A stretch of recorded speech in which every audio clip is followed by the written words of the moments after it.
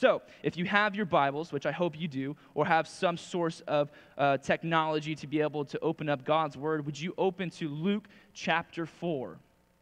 Luke chapter 4. And I will turn there myself. And as you are turning your pages, which is obviously a beautiful sound, Luke chapter 4. I've entitled this morning's study, To Be Filled. To be filled. And as we look at Luke chapter 4, and as we look at the example of Jesus, of what a life looks like as someone who is filled with the Holy Spirit, who walks in the Spirit, as we take a step and we look through Luke chapter 4, verses 1 through 13, many of you are very familiar with this section of Scripture as the temptations of Jesus as he's faced to face with the devil in the wilderness. As we looked even last week, as Pastor Blake continues to say, as he's studying through the book of Revelation, taking us through it, and he keeps on saying this word as it's a miserable thing to study. And we all know as believers what his true heart and meaning behind that is, that yes, it is miserable to sit in it as a perspective, as an unbeliever, reading it. And as sometimes you read it and be like, oh, that's a hard thing to sit in. Or that's a hard thing to really walk through it, and the idea of knowing that it's going to come. But the hope that we have, even though, yeah, it is miserable to know that maybe some of your family and friends are not walking with the Lord, that they may have to endure that time and season, that you and I have the hope in Christ. That even though as we read that, there is a hope indwelt in us, that we have joy and everlasting joy in Him. And as he entitled last week's message, Good News, we want to continue in that theme as this morning, as it's to be filled. And as we look to next week, as we are to be filled, we are also to be led. As we'll see Jesus as first filled, and then he is led by the Spirit. Because that's the Christian walk, church. God's desire for myself and for you is to be filled. You know, oftentimes we try to fill ourselves with things not of the Lord, whether it be a sport, whether it be material items, money, power, possession, pride. Those are things that try to attempt to fill us. We would say in the church that it would fill and satisfy our flesh. If you're new to the church, the flesh is sin. And sin, God doesn't know it. He hates it. And so anything that we attempt to fill ourselves other than the Lord, the attempt to satisfy us, to replace that deep desire that God has put in every single one of us, is idolatry. As he is the only one truly to be able to satisfy that desire. And so that's important for you and I this morning, is that God's desire for you, God's desire for me, is that we would be filled. And we are given the example of Jesus. As he is avoiding any part of living in the flesh, we know that he was perfect and sinless through his life on earth and is today. That he avoided the temptation through the power of God's word. There was no sin found in him. So if there would be a gauge this morning, if you were to put yourself and see a gauge in your life of how much is really the Spirit living and working through you, again, there's not, but if there was, what would your response be? Where would you be on that gauge? Would you be like, man, I'm just empty. I am running on empty. I'm on fumes. Yeah, I come to Sunday morning service. I even attend men's Bible study. Man, my kids I send them off to youth group, whatever it is, but I'm just continuously empty. No strength found in me at all. Or others are like, yeah, I'm good every once in a while. I would say maybe I'm considered half full. Again, there's no gauge. I don't want you to think there is. And then maybe others of you are like the crowds in Acts chapter 3 when Peter and John were able to be used by God to give strength into the lame man's ankles, and he was able to get up. And if you notice in Acts, the crowds were in wonder and in amazement at the work of the power of the Holy Spirit that just was worked through John and Peter. This is my desire through this morning's teaching. That you don't come back into this room, this building, that you don't wake up tomorrow. Yet we know that there are seasons and times in which we feel drained. But my desire is our desire, like our Savior Jesus, to be filled. And as we look, he was filled. And we see that there was a strength in him. And that's my prayer, is that we would be filled with wonder and amazement of the work of the Holy Spirit, not only in us, but in this building, looking to your brothers and sisters and seeing the work of the Holy Spirit in them and through them, seeing what God's doing in them. And that was what was so cool about yesterday.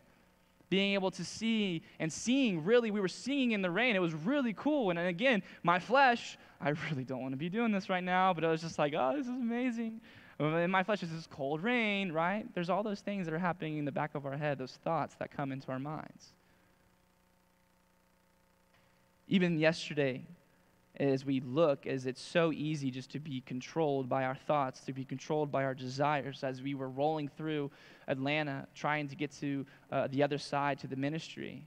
You know, we had 5 cars caravanning from the conference. We were taking 20 students over there. We're all kind of split up, not following. It's okay. We know where we were going. And we were late. We were running about 5 minutes late. And every time I'm just like, Lord, just give me a cool story to share to the congregation about what you're teaching me. Because that's how it always works. Every good pastor has a cool story about relevant to the teaching. And I was like, Lord, I don't have my story. What's going on? And at this moment, of course, I wasn't thinking of it. I've been thinking about this days before. And I'm rolling up, and we're one of the first cars to arrive, if not the first. And I get out, and I see that they're already kind of packing up and rolling out. So my first instinct is, I got to find the lead guy and tell him, hey, wait. We have like 10 people coming, 5 more cars coming, and I was just, can you wait? And he was gracious enough to wait. And so I was like, so where do you want us to go? We have 20 people coming. Give us the greatest need. And here I am looking for him to tell me what to do, and this was his words. I can't tell you what to do. The Spirit's going to guide you. And I was in my mind like, no, you tell me. You tell me where to go. Like, I don't want to, just you tell me, and I'll believe that it's the Spirit telling you where to go. Just you tell me. And how often, and whatever the situation is, whatever the season is, or however small or however large the instance is often we are looking to someone or to something that's going to lead us and guide us. But yet we have the Spirit of God who is wanting to inform us, who's wanting to lead us and to guide us. And as simple as it was, as we were just going to, no, dude, just tell me the direction we're going to go. We're still going to serve the Lord no matter where we go. But yet the Spirit had a specific place for us to go. The Spirit brought you here this morning. Whether you've acknowledged it or not, you are awake because God's Spirit is in you. He has brought you here, and He has something to share and teach you through me, believe it or not. So again, I've had you turn to Luke chapter 4. And this morning's message is to be filled, and the idea is the hope and to be amazed and wonder of the power and the work of the Holy Spirit. Look over just real quick, though, in chapter 3, verses 21 through 22, and then we'll jump into Luke 4. When all the people were baptized, it came to pass that Jesus also was baptized. And while he prayed, the heavens was opened, and the Holy Spirit descended in bodily form like a dove upon him. And a voice came from heaven which said, "You are my beloved Son, in whom I am well pleased." We see Jesus getting into the water to be baptized by John the Baptist, getting into the water, and the Holy Spirit descending upon Jesus like a dove, and the voice of God trembling. He says, "You are my beloved Son, in whom I am well pleased." Can you imagine that scene? You imagine being John the Baptist. We call him JTB. John the Baptist. Just to be in the water as baptizing Jesus. To see the Spirit of God, the Holy Spirit, descend like a dove. What does that look like? I'm imagining a dove.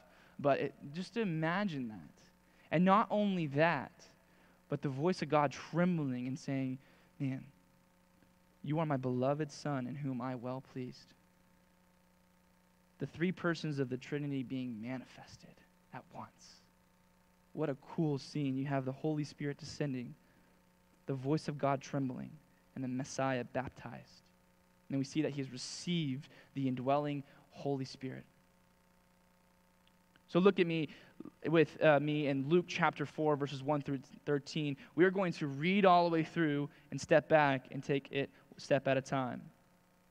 Then Jesus, being filled with the Holy Spirit, after being baptized, returned from the Jordan and was led by the Spirit into the wilderness, being tempted for 40 days by the devil.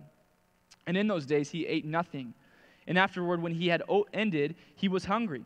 And the devil said to him, "If you are the Son of God, command these stones to become bread." But Jesus answered him, saying, "It is written, man shall not live by bread alone, but by every word of God." We can end on that. Then the devil, taking him upon the high mountain, showed him all the kingdoms of the world in a moment of time. And the devil said to him, "All this authority I will give you, and the glory, for this has been delivered to me, and I give it to whomever I wish. Therefore, if you will worship before me, all will be yours." And Jesus answered and said to him, "Get behind me, Satan. For it is written, you shall worship the Lord your God, and him only you shall serve." Then he brought him to Jerusalem, set him on the pinnacle of the temple, and said to him, "If you are the Son of God, throw yourself down from here. For it is written, he shall give his angels charge over you to keep you. And in their hands they shall bear you up, lest you dash your foot against a stone." And Jesus answered and said to him, "It has been said, you shall not tempt the Lord your God, or test the Lord your God." Now when the devil had ended every temptation, he departed from him until an opportune time. Lord, we thank you for your word. Holy Spirit, your power go forth. Fill the hearts of those who are yearning for your word this morning, and those who are attempting to suppress and resist the power of the Holy Spirit. May their eyes be open and ears hear the power in which your word has. You hear me pray, amen. So again, this title's message is to be filled with the Spirit, to be almost like the crowds in Acts chapter 3 as we leave this building this morning, to be in wonder and amazement of the power of the Spirit working in us and through us, and even in you this morning as we look to our family and friends. Even as I teach, I'm looking at my notes, I'm looking at the Word of God, and I'm teaching, and then in the back of my head, I have a little conversation going on in my head, right? What am I going to say next? Where am I going to go there? What's going there? And so sometimes I'm confused, but the Spirit is leading me and hopefully speaking through me because I know He is. As oftentimes as I look at my notes, there's nothing what I put down, and it's so crazy. But even I am in wonder and amazement how I'm even here this morning standing before you. Maybe even you're like, man, the church is the last place I would ever have been. And so you're in wonder and amazement that God has brought you here and He's kept you here. That He's using you and working through you. That your desire, your fleshly desire, had no position or desire to be in church, let alone spend time with the Word of God, let alone walk with Him, let alone let Him guide you and let yourself guide yourself. That's the desire in which we all have at some point of our life. We have the desire to take control of our life. We have the desire to lead ourselves. We have our own desires in which are constantly at war with one another. My desire before 2016 was to never, ever have the desire to be a pastor. It was never. My desire was to do my thing, to be an architect. My desire was to do whatever it was. I don't know. But the Lord, at the moment in which, as I was born again, as I received the indwelling of the Holy Spirit years before, was working in my heart. In a moment of time, as I was in Cambodia on a mission trip, I was so fearful to speak in front of anyone and everyone. I remember even in 9th grade, we were in California, and I was in the spring semester, and I had to take a speech class, right? Where you would have to get up and share a speech, and it was the most terrifying thing in the world. Terrifying thing. I remember I was so excited when I got to skip or to kind of not have to go to class, or my mom didn't know that I didn't go to class because I was so fearful to talk in front of people.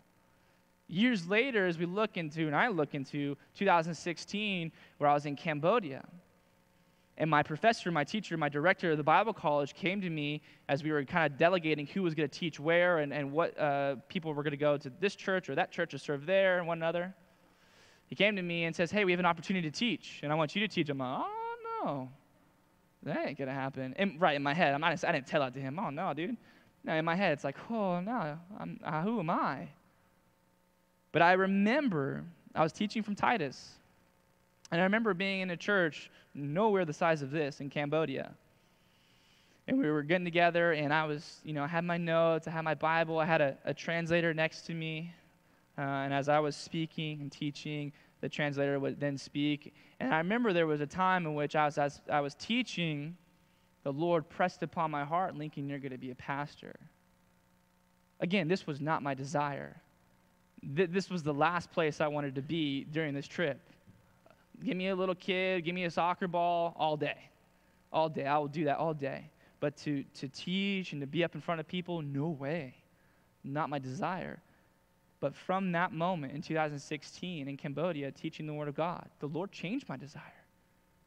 It was His will for me to be here right now.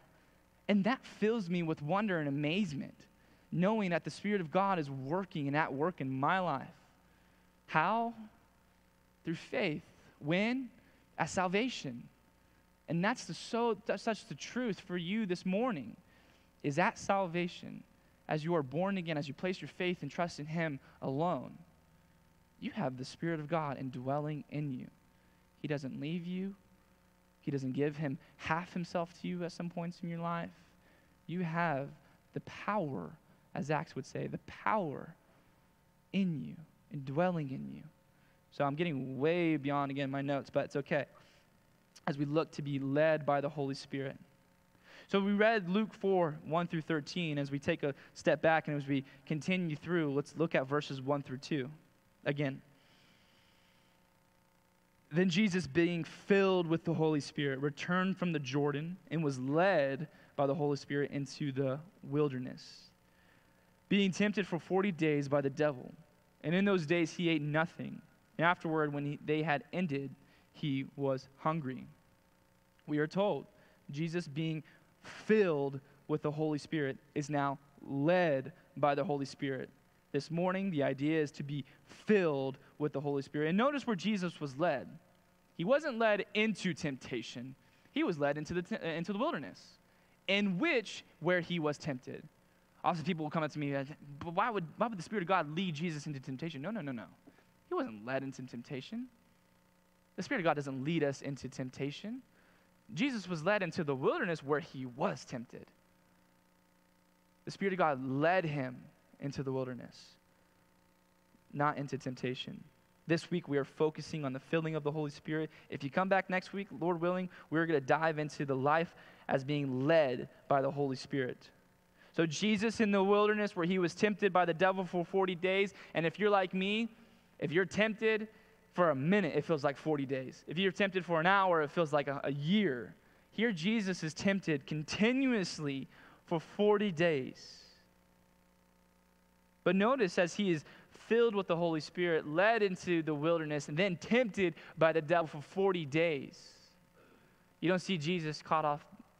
You don't see him surprised. You don't see where it's written that Jesus was in shock that he was surprised, that he was tempted by the devil. No.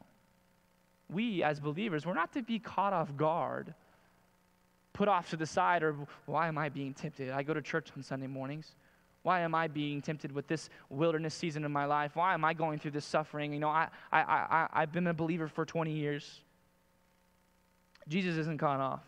We were told in 1 Peter chapter 4, 12 through 13, behind me, this is the New Living Translation, dear friends, don't be surprised at the fiery trials you are going through.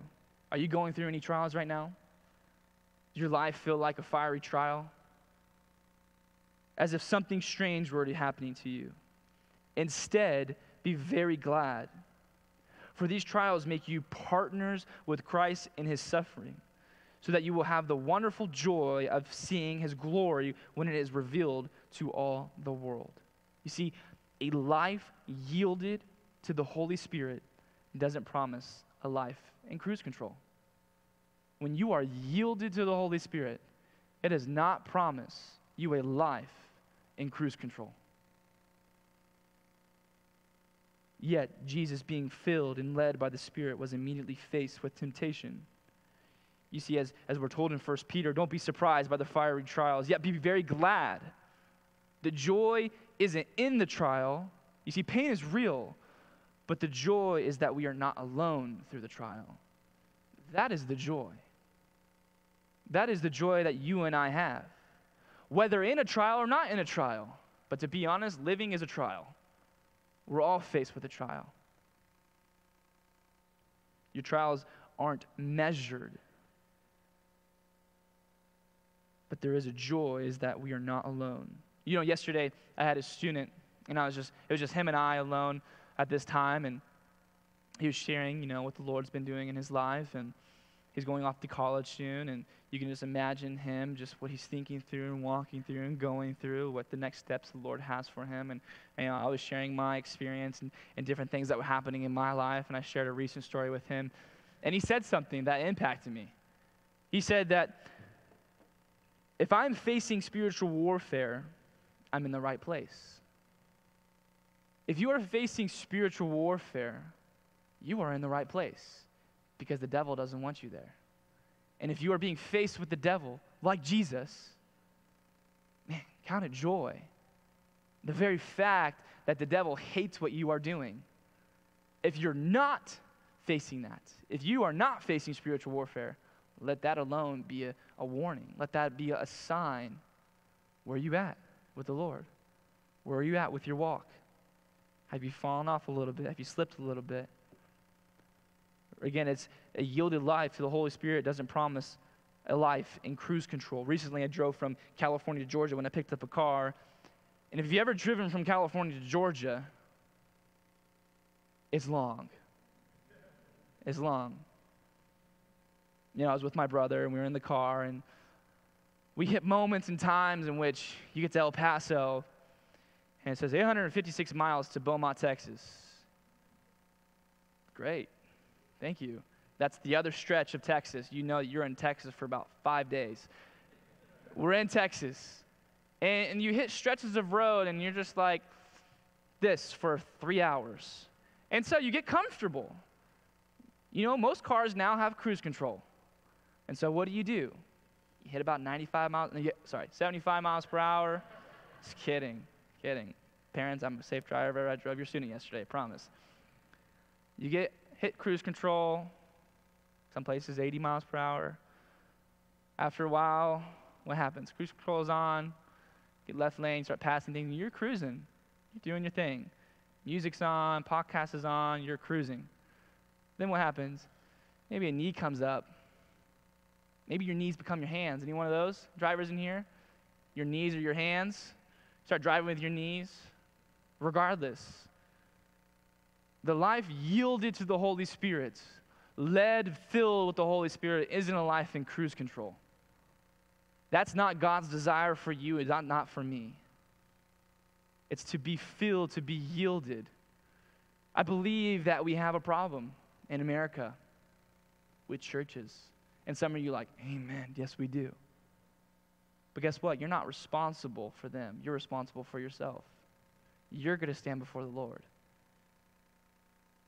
Where do you stand right now with your walk with the Lord? Again, are you yielded to the Holy Spirit? Are you leaning back in cruise control? Maybe you're afraid of spiritual warfare, so you've kind of avoided getting real with the Lord again. You're fearful of temptation that's going to come back into your life because you felt like every time you've opened your word and you started to get real again, you started to push away the things of this world, the material items that you were chasing after, and you're like, I don't want those anymore, I want to be with the Lord. But then in temptation, a trial comes and you're like, oh, but it wasn't there when I was over here. So you put it down again. It's not God's desire for you. His desire is for you to be filled, and you must know that no matter the circumstance and the fiery trial you are in, don't be surprised because there is joy in those trials. You see, we can even look at the trials in which Jesus is facing right now in the wilderness, and you can believe that there was joy in his face. You can believe that there was joy in his life. Are you attempting to live Christian life in cruise control? Being a Christian isn't joining a country club. We got plenty of those around here. If you want to, go for it. It's not joining a country club. Country club, you buy in with things and possessions of this world. You enter in however you do it. As a born-again believer, as a Christian, you have been grafted into the body of Christ through the blood of Christ. And you know what that was? Through death.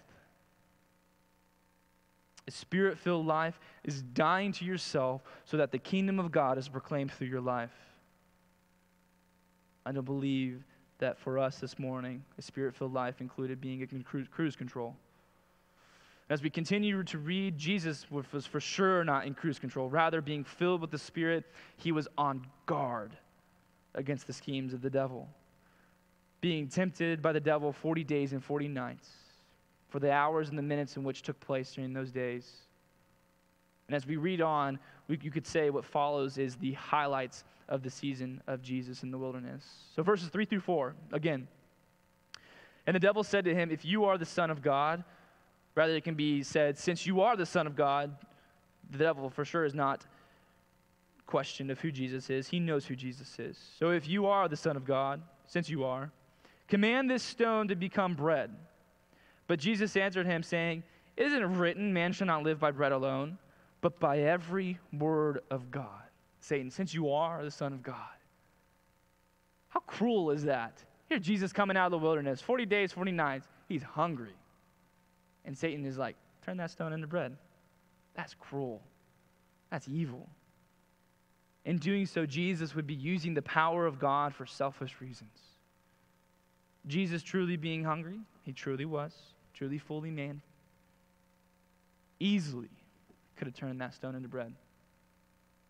Easily. But sin is never justified. Rather, being filled with the Spirit, Jesus turned to the truth. And that's the playbook for you and I. Faced with temptation, faced with the desire outside of the will of God, faced with something that you know is sinful, turn to the truth. Because when you turn to the truth, you're resisting the devil. And we're promised in James 4:7 that when you resist the devil, he will flee from you. Battling Satan's temptation by quoting Deuteronomy 8:3, which is on the screen for you and I this morning. Deuteronomy 8:3, Jesus said to Satan, so he humbled you, allowed you to hunger, and fed you with manna which you did not know, nor did your fathers know, that he might make you know that the man shall not live by bread alone, but man lives by every word that proceeds from the mouth of the Lord. The bread in which he is resembling is obviously, manna. The bread alone equals material things. That man shall not live by bread alone. Man shall not live for the possessions of this world. Man shall not live for material items, but by every word of the Lord. If you don't live by God's words, it's because you're fighting with God's word. You don't like it. You don't like what it tells you. You don't like what's impressing upon your hearts. We were told then, if that is the case, in Acts chapter 7, that you are resisting the power of the Holy Spirit and the work of the Holy Spirit. In Acts 7, you would say you would be considered a stiff-necked people. Now, you are stiff. You are not desiring to turn or to give in into the ways of the Lord. You are stuck on your path, on your own desirable path. Jesus battling Satan's temptation by the sword of the Spirit. Verse 5 through 8, handling the second temptation. Then the devil, look, it didn't work, so I'm going to try something else. Then the devil, taking him up on a high mountain, showed him all the kingdoms of the world in a moment of time. Don't know how that worked, but it happened. And the devil said to him, all this authority I will give to you and the glory, for this has been delivered to me, and I give it to whomever I wish. Therefore, if you would worship before me, all will be yours. And Jesus answered and said to him, get behind me, Satan. For it is written, you shall worship the Lord your God, and him only shall you serve. Satan says, worship me, and I will hand over all the kingdoms of the world. You say, how could Satan do that? Satan has the power. He is the prince of the power of the air right now. He is in control of this world. You say, how? Adam and Eve handed it to him. And Eve in the garden. Satan is in control. He is in power. Right now, we are told in Ephesians chapter 2, verses 1 through 2, and you were dead in your trespasses and sins, which you once walked, following the course of this world, following the prince of the power of the air, the spirit that is now at work in the sons of disobedience. If you're not following the Lord, if you have not surrendered your life, your God is Satan himself. And that's scary. You see, Satan is inviting Jesus to win back the world without going to the cross. Jesus, the suffering is ahead of you to win back this world, that your kingdom may come and reign again. But hey, I'll give it to you right now. I'll give it to you right now if you just bow down and worship me. What is it in your life that is constantly at your door front and your heart saying, bow down to me? What is it? What's the desire enticing you, luring? What is that? Maybe that thorn in the flesh constantly saying, give in to me. I always tell the students, sin promises everything that it can't give you. Yeah, sure, Satan had the power to hand over, but that wasn't the Father's plan for Jesus. The Father's plans for Jesus was to suffer first, then enter into his glory. And I will continue to say, and even in my own life, that the Father's plan is never for us to walk in sin. Ever. And you say, Lincoln, I've been hearing that since I was little. But it needs to be a constant reminder in your heart and in my heart as you are walking in the Spirit, led by the Spirit, filled with the Spirit. Satan offered Jesus a way out of the suffering.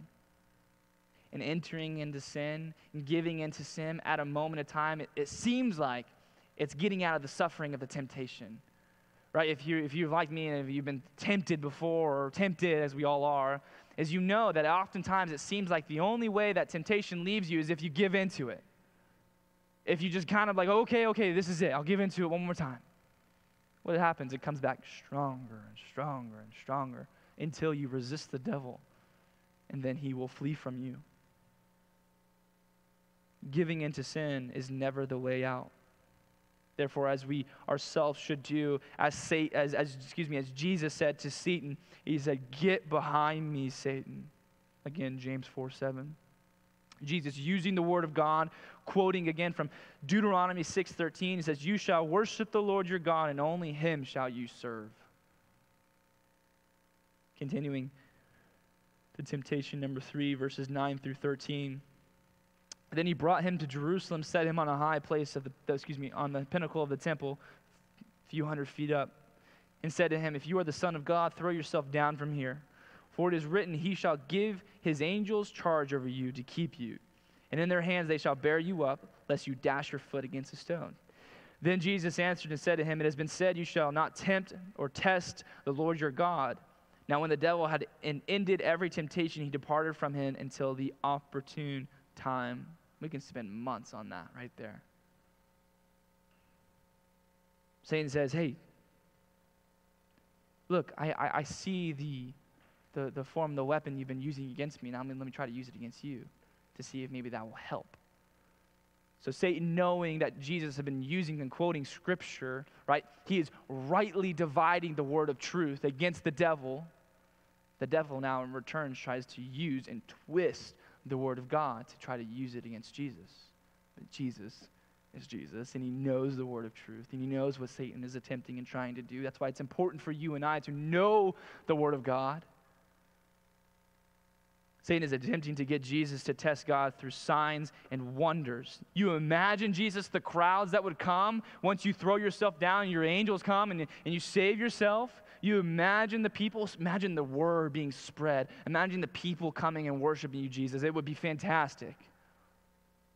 Jesus, knowing the Father's will and plan for his life, knowing the word of God, rightly able to divide the word of truth. But Jesus, they will come all around to see you. Notice that Satan can only suggest to Jesus. He can't make Jesus do this. And it's the same thing for you and I. Satan can't make you sin. We sin. Satan lures and desires and entices us by our desires, right? We know in James that we are drawn in and lured in by our own desires into sin.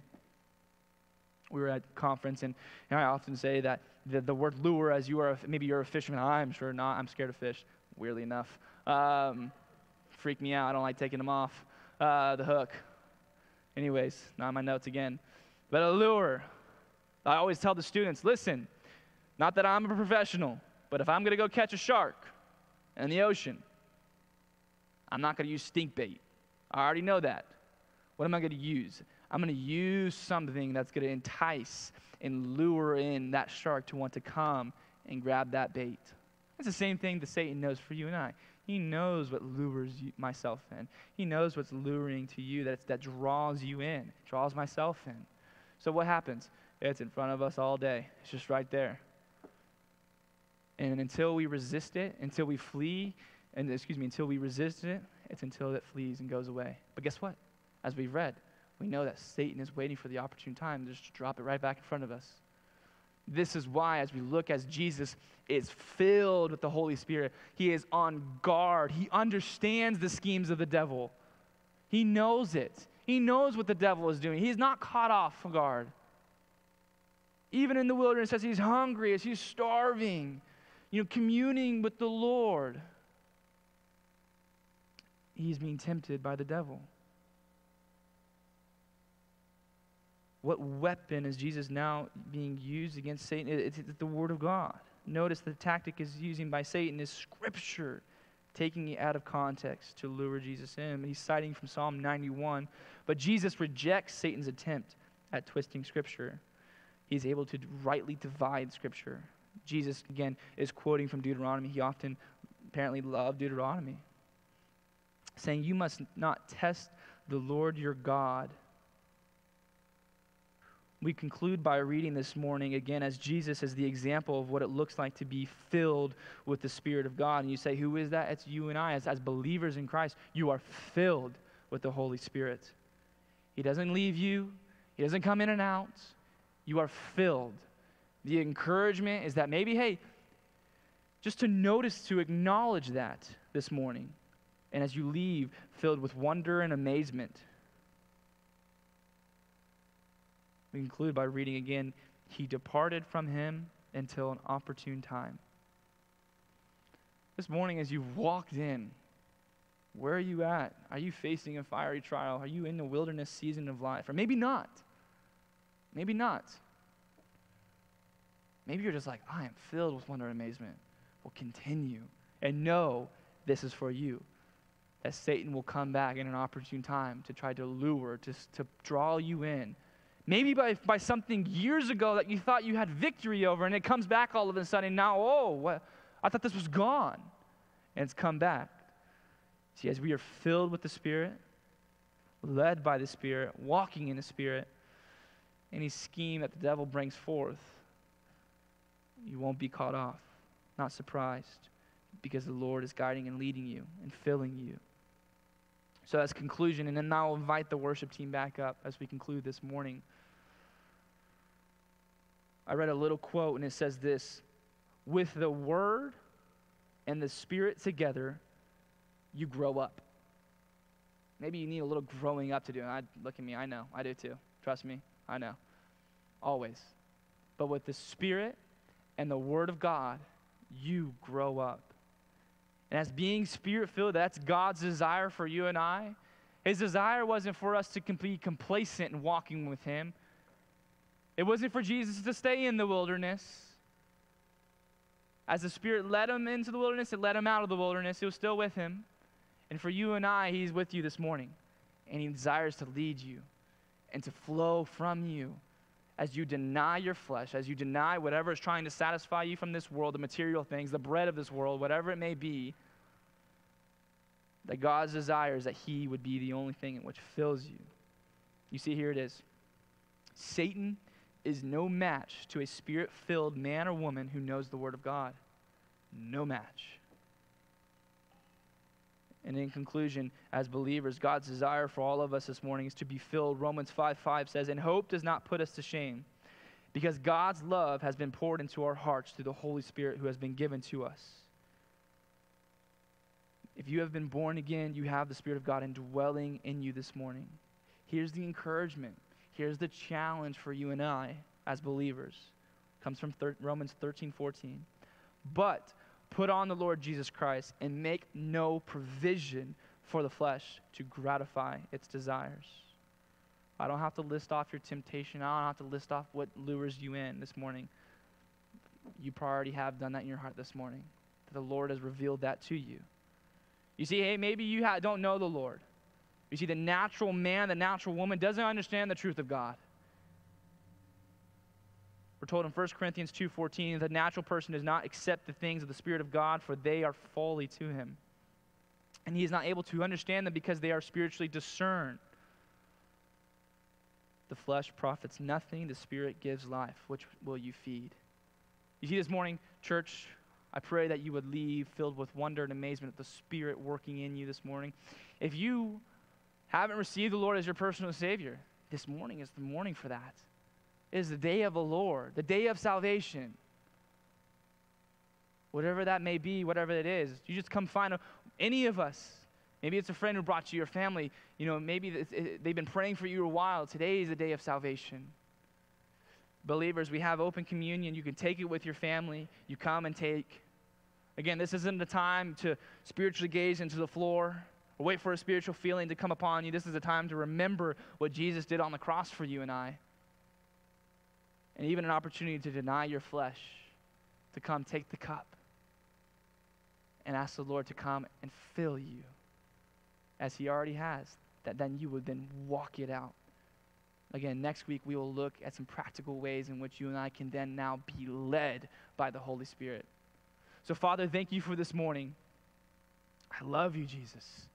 I thank you, Father, that you have given us your Spirit, that it's indwelling in us, that it resides in us this morning.